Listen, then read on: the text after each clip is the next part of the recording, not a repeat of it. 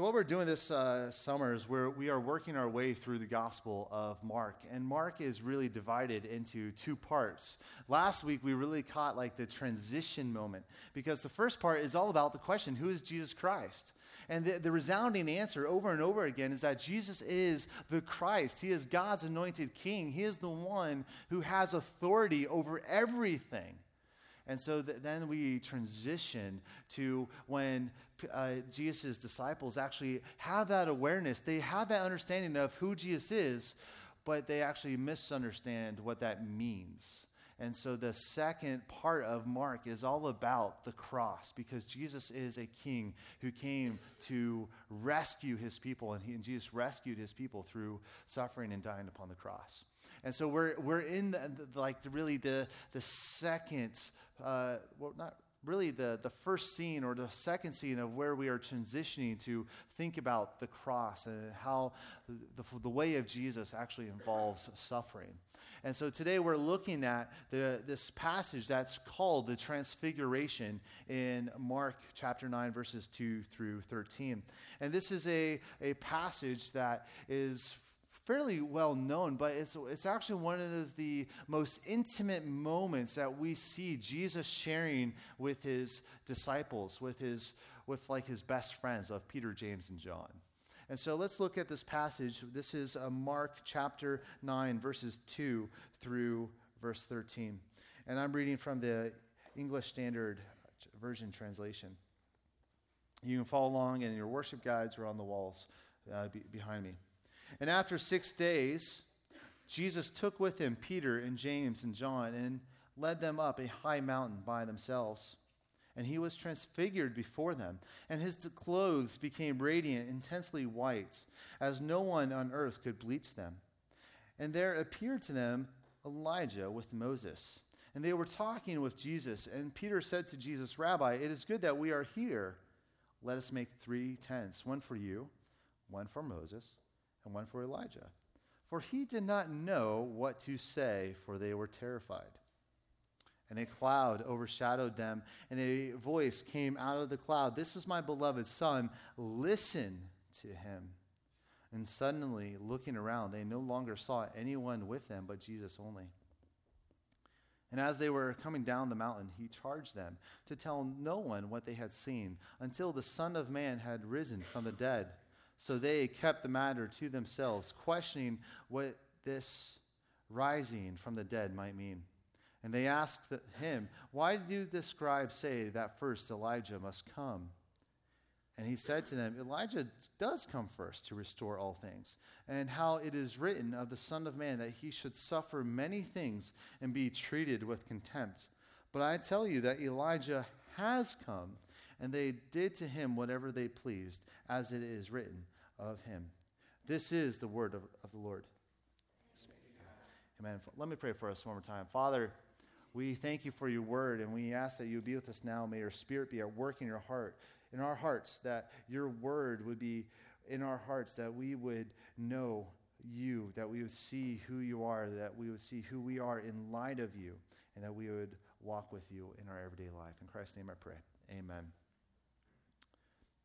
A few weeks ago, I was at our denomination's General Assembly down in Dallas, and one of my friends, David Cassidy, was one of the preachers at the assembly. And during his sermon, he shared this quote. This it's an illustration, but it is a quote for us. But he goes on to describe the average Christian in the world in 2019, and this is what he said.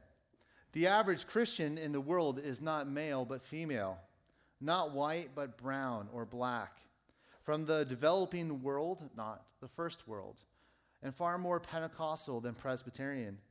The average Christian in the world today is a 22-year-old brown female. She has not been to a Passion Conference. She has not read C.S. Lewis or Christianity Today. She has not read your blog, nor does she go to a coffee shop to read her Bible, nor care one bit about alternative endings to the Game of Thrones," and I added, "or spoilers to Stranger Things. She is likely the vessel God will use to prophesy to the next generation, and she and her people are probably fashioning the church and will re-evangelize the northern west. He goes on to say this, that she is not afraid of suffering either. Over 215 million Christians are persecuted with intimidation, prison, and even death for their faith in Jesus Christ across the world. One ministry, Open Doors USA, lists the top 10 persecutors of Christians. Some of those are Islamic extremists, but also Hindu nationalists, the North Koreans, the Chinese government, and even South American drug cartels that send murderers to kill evangelists because they know that converts will give up their drugs and stop being criminals. And so this 22-year-old is not afraid of suffering for the sake of Jesus Christ. She understands that if you're going to be a follower of Jesus Christ, then you are going to suffer. And as we move into the second act of Mark's gospel, the theme that we must come face to face with is that if you're going to be a follower of Jesus Christ, then you are going to suffer. Because the way of Jesus includes suffering. And just that idea that the way of Jesus includes suffering, that if you're going to be a follower of Jesus Christ, then you're going to suffer, just that idea unsettles us. It bothers us. And that's because we don't like suffering. We like comfort. We like luxury. And here's just an example of how this is the truth. This is just a picture of Christianity in our culture right now. About 2 years ago, a Christian organization, one that is known for their doctrinal teaching, decided to have a conference on suffering and the persecution of the church. Their venue, their choice of location, was a Caribbean cruise liner. That's a picture of Christianity in our world right now. Well, it's not in our world, but in our culture, in America right now. And so the entire idea that I'm pointing out is that the idea of suffering for Jesus is challenging for us. And so how do we see this in this text? Where is this coming from in this text where that describes Jesus' revelation of being fully God? So how do we see this? So how I want to look at this today is first the call of suffering and enduring suffering. The call of suffering and enduring suffering. And so first I want to look at really the second part of this text, looking at Mark 9, verses 9 through 13. Let's look at these verses as we get into the call of suffering. Because there's something going on here with Peter. Peter actually has two substantial misunderstandings about Jesus in this text. The first misunderstanding that we're going to be looking at is in verse 9. 9 and following. So, like Peter, James, and John, they have just witnessed this very personal, this very intimate moment where they see that Jesus is unique. And it scares them, it terrifies them. And so they're walking down the mountain, they're still processing it, and Peter asks a question. He asks this question, and this is actually pretty normal for Peter. Peter is dense. This is why I relate to Peter, because I'm a dense person. I'm slow to get things. And so here, Peter, again, we just see how dense he is, even after he was really confronted and rebuked by Jesus last week. But so he comes to Jesus and he says, why do the scribes, why do the teachers of the law say that Elijah must come first? Well, this is actually, like Peter last week, he had this wonderful moment when he says that, Jesus, you are the Christ, the Son of the living God. But then he goes on to tell Jesus that, Jesus, no, you're not going to go to Jerusalem and suffer. You're not going to die upon the cross. So he basically told Jesus, you're not going to suffer, and Jesus rebuked him. That was last week. And so now he's actually asking that same question, just using the biblical story and getting into some of the Old Testament. And so what's he getting at here? Well, in the book of Malachi, so in the very last book of the Old Testament, we are told that Elijah will return before the day of the Lord. That's what we're told. And so he's asking, why did the teachers of the law say that Elijah must come first? And so what he's getting at is that he's like, hey, Elijah's coming, and then the day of the Lord is going to come. And so Peter has a certain understanding of who Elijah is and his significance and what that means for the Christ, what that means for God's anointed king who's going to make all things right. And so Peter is thinking that, well, now since I just saw Elijah, now, Jesus, it's time to do your thing and bring about the day of the Lord. It's time for you to make all things right. That's what Peter's getting at. And so, but what we see in Jesus' response, that Jesus is actually reminding Peter that he is going to suffer. That if you're going to be a follower of Jesus, then you're going to suffer. And so, in other words, coming back to Peter, Peter's saying, hey, I just saw Elijah. It's time for you to do your thing, Jesus. You are the Christ. It's time for you to take over. It's time for you to do your thing. And so Peter just wants to get to like the final act of what Jesus is meant to do, what Jesus has promised to do, where Jesus has promised to make all things new, where there's no more tears, where there's no more suffering. Peter just wants Jesus to go to the restoration of all things. But if we look at what Jesus says here, because Jesus goes on and says to them in verse 12, Elijah does come first to restore all things, and how it is written of the Son of Man that he should suffer many things and be treated with contempt. But I tell you that Elijah has come, and they have done to him whatever they pleased, as it is written of him. And so what Jesus goes on to say is like, you're right, Elijah has come, but it's not the Elijah that you just saw on the mountain. Elijah in Jesus' ministry was John the Baptist. John the Baptist was Jesus' cousin, and he was really the herald of the king. He would go around, and we see John the Baptist right away in Mark 1. And John the Baptist is saying, prepare the way of the Lord for Jesus is coming, for Christ is coming. So he's really the herald, the one who's going out and saying, hey, the king is coming, let's get your life in order and confess your sins. And that's what John the Baptist was doing. But John the Baptist was hated. He was treated with contempt. He was despised. In fact, and like Herod, who was the ruler in Judea at the time, arrested him and later on beheaded him as well. And so Jesus is pointing out that, yes, Elijah has come. Yes, John the Baptist came. But when John the Baptist came, he was not glorified. He actually suffered. He was treated with contempt. He was despised, and he was beheaded. And so what Jesus is saying is that the way of Jesus, if we're going to follow Jesus Christ, then we're going to suffer because Christ suffers as well. And so that if we know the biblical story well, that as we look in the Old Testament, yes, we see Elijah, yes, we will see Moses. And like both of these two characters, like Elijah is the representation in this text of all the prophets. Moses is a representation of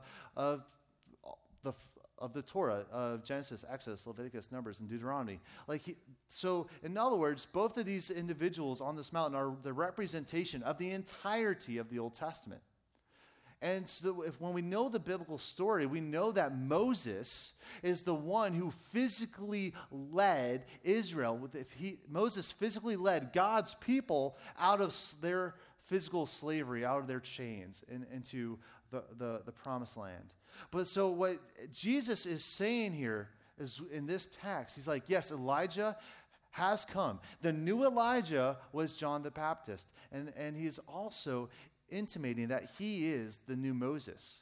So when Moses led Israel out of their physical slavery, here's Jesus who has come to bring us out of our spiritual slavery. And the way that Jesus is going to do that, how Jesus is going to rescue us from being enslaved to our sin, is by actually suffering and dying on the cross and rising again. So here we see just one misunderstanding that Peter had about Jesus. And it has to do with suffering. Because Peter, again, is not understanding that if you're going to be a follower of Jesus Christ, then you're going to suffer.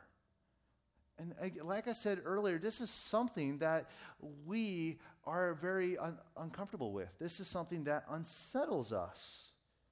Because here's Peter, here are the disciples. And when we understand all the messianic expectations that people had about Jesus, that they want Jesus to fight their culture war for them. They want Jesus to overthrow Rome so that they would be in power. They want Jesus to do things that Jesus did not actually come to do. And so this is actually why Jesus says to them in this passage, don't tell anyone that what you saw, what you witnessed, until I rise again from the dead. That's why Jesus tells people over and over and over again to be silent about such things, to keep things to themselves, because Jesus knows that people are going to conclude other things about who Jesus is instead of taking him at his word.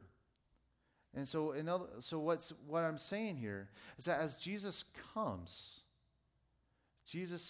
as Jesus suffers for us, he also is telling us that if we're going to follow him, we're going to suffer as well. And let me just be honest, this scares me. Some of you know that I've had 2 really painful injuries. With my one time was a broken wrist due to a bike accident, and another with herniated discs in my back. And you've been around, if you've been around over the past year, you've known my back. You've seen me when my back flares up. And so I have a degree of anxiety about my pain returning when I re-injure my back. And the truth is, no one likes pain and suffering. And the truth is, suffering takes many forms in our lives. Some of the suffering may include a wrist or a back injury. And the suffering like that, when you're suffering from physical illness or an injury, or that's not uniquely or distinctly Christian. Everyone suffers that way. And we suffer that way because our world is broken. Our world is fallen. Our world is full of sin. And in fact, sin is miserable. And so that's why we suffer. And so suffering comes in all different shapes and sizes, and to the one suffering, no matter what it specifically is, it is intolerable because it is suffering. Yet, and Scripture does not discriminate. It's because whatever you are suffering, whatever you're going through as you endure the miseries of sin, you are suffering. That is what we are told.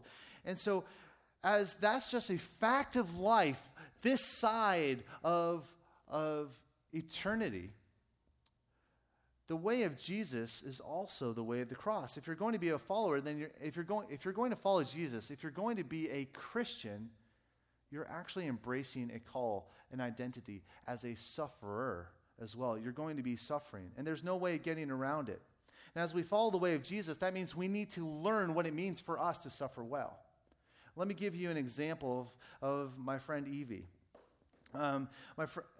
Evie, her husband is a pastor friend of mine, and Evie, she suffers from a chronic disease called interstitial cystitis that impacts her bladder. It's a chronic disease of the bladder. She's had it for 19 years. There are many days where she does not even want to get out of bed. And her husband, Jeff, Evie's husband, Jeff, said this to me once, that in the terms of American Christianity, whenever we see suffering like what Evie is going through, whenever we see suffering, our automatic and default response is to try to fix everything. I know that in my church community, people mean well and they want what is best for my wife, but that always manifests itself in praying for healing. And that's good, that's appreciated, and I love it. But there is little focus on lamenting the pain that she's going through. There's little focus on learning to suffer well by holding on to hope. Because as a people, we are far more focused on fixing the problem than bearing witness to Christ's love through coming alongside, being together, and enjoying one another's company even as we are suffering. And so for Evie, what is it that helps her suffer well? What is it that gives her hope? What is it that helps her endure and persevere in her suffering? Well, it's Jesus. And this is going back to the first part of the passage, chapter 9, verses 2 through 8. because we learn who Jesus is in this passage. We learn who Jesus is because this is a beautiful revelation of who Jesus is.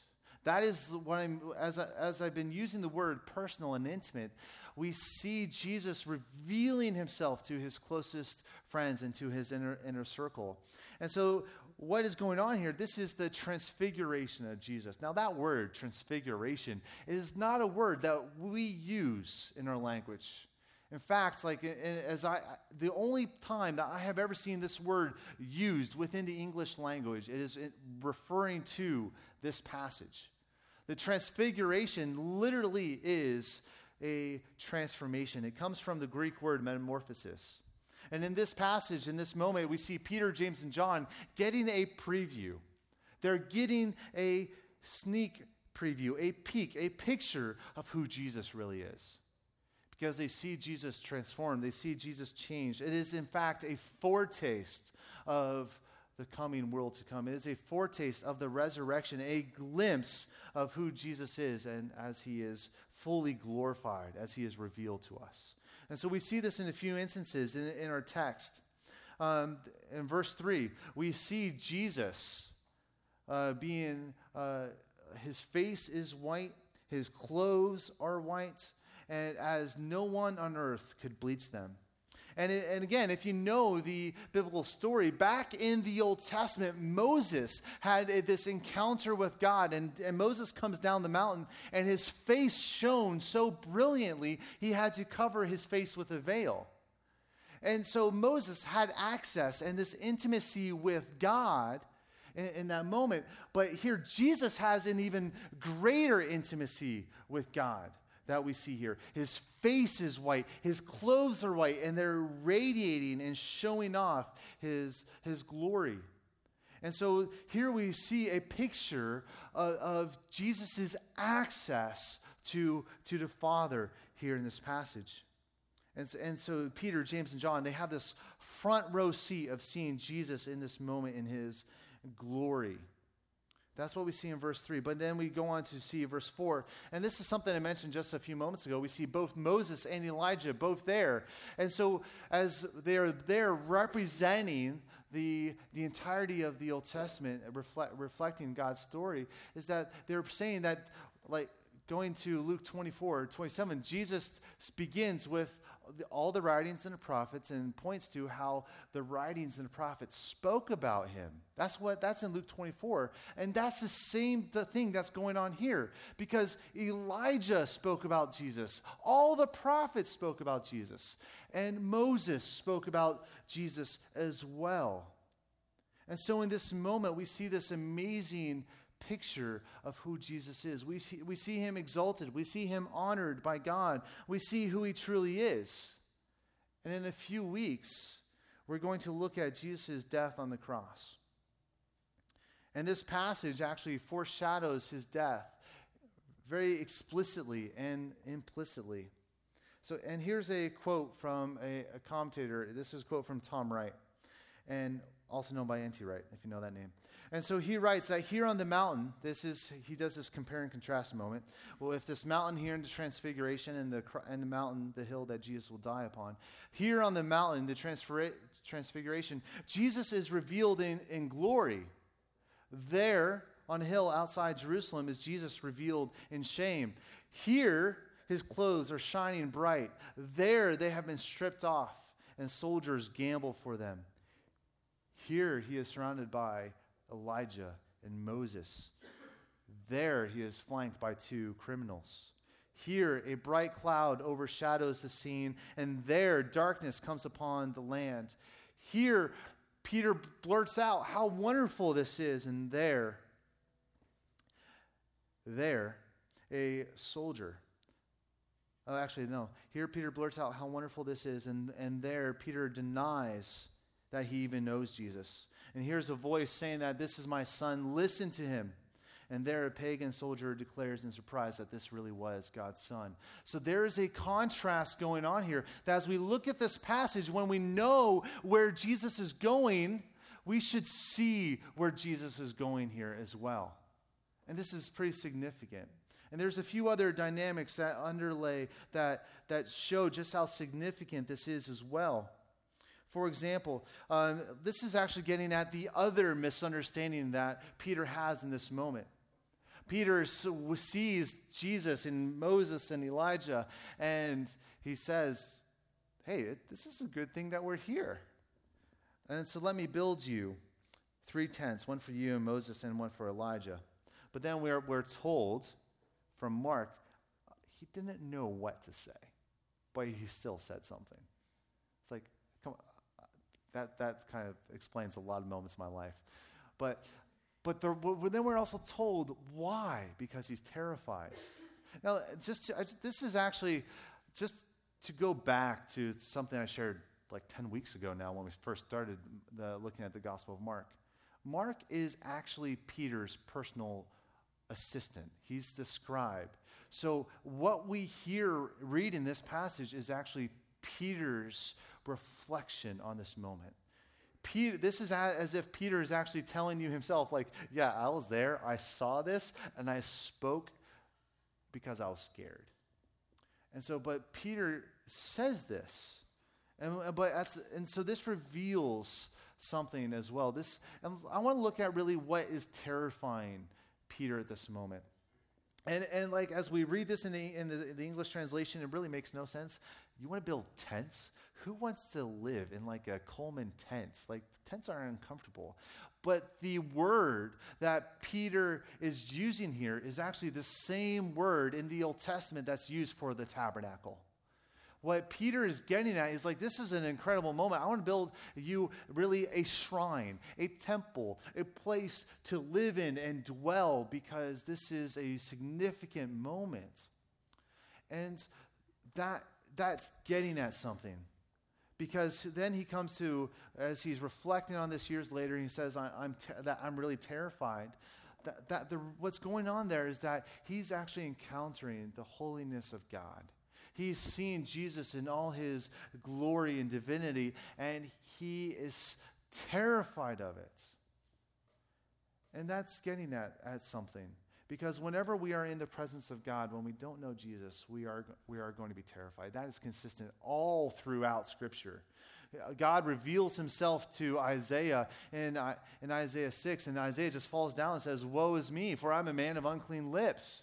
And so here's Peter having that same type of confession out of his, and he's saying that, like, I need to be protected at this moment. I need the tabernacle here in this moment. So here in Peter's mind, he's stuck in really the old way of doing things in the Old Testament. That if you were coming before God, if you wanted to come into his presence and have access to him, then you need to have the tabernacle. You need to have the temple. You need that type of protection. That's at least what Peter is thinking. And so to really kind of like make the moment even more intense for Peter, a cloud comes down upon him.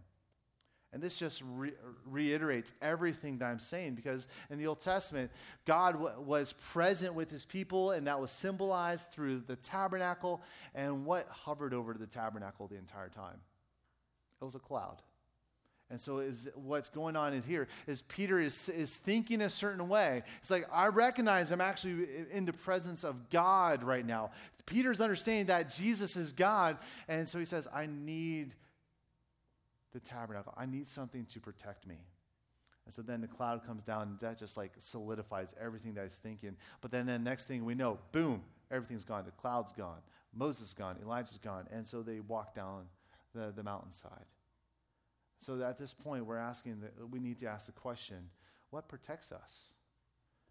What protects us is Jesus, who went to the cross. What protects us is that Jesus lived and suffered and died and defeated death so that we can have life with God. In fact, friends, that we are here today, and we demonstrated this earlier with our words of assurance, that we are here today. We are able to meet with God because Jesus has lived and died for us. Because Jesus has lived so that we would have life with God, and Jesus died so that we would never spiritually die, but in fact always have life with him. That's what Jesus is demonstrating here. And so going back to my friend Evie, what enables us to endure suffering well is Jesus. What enables us to have hope is the fact that Jesus defeated death in his resurrection. What enables us to have hope is that Jesus is coming one day, and when he comes, there will be no more tears, there will be no more pain, there will be no more suffering, and that is when Jesus comes again.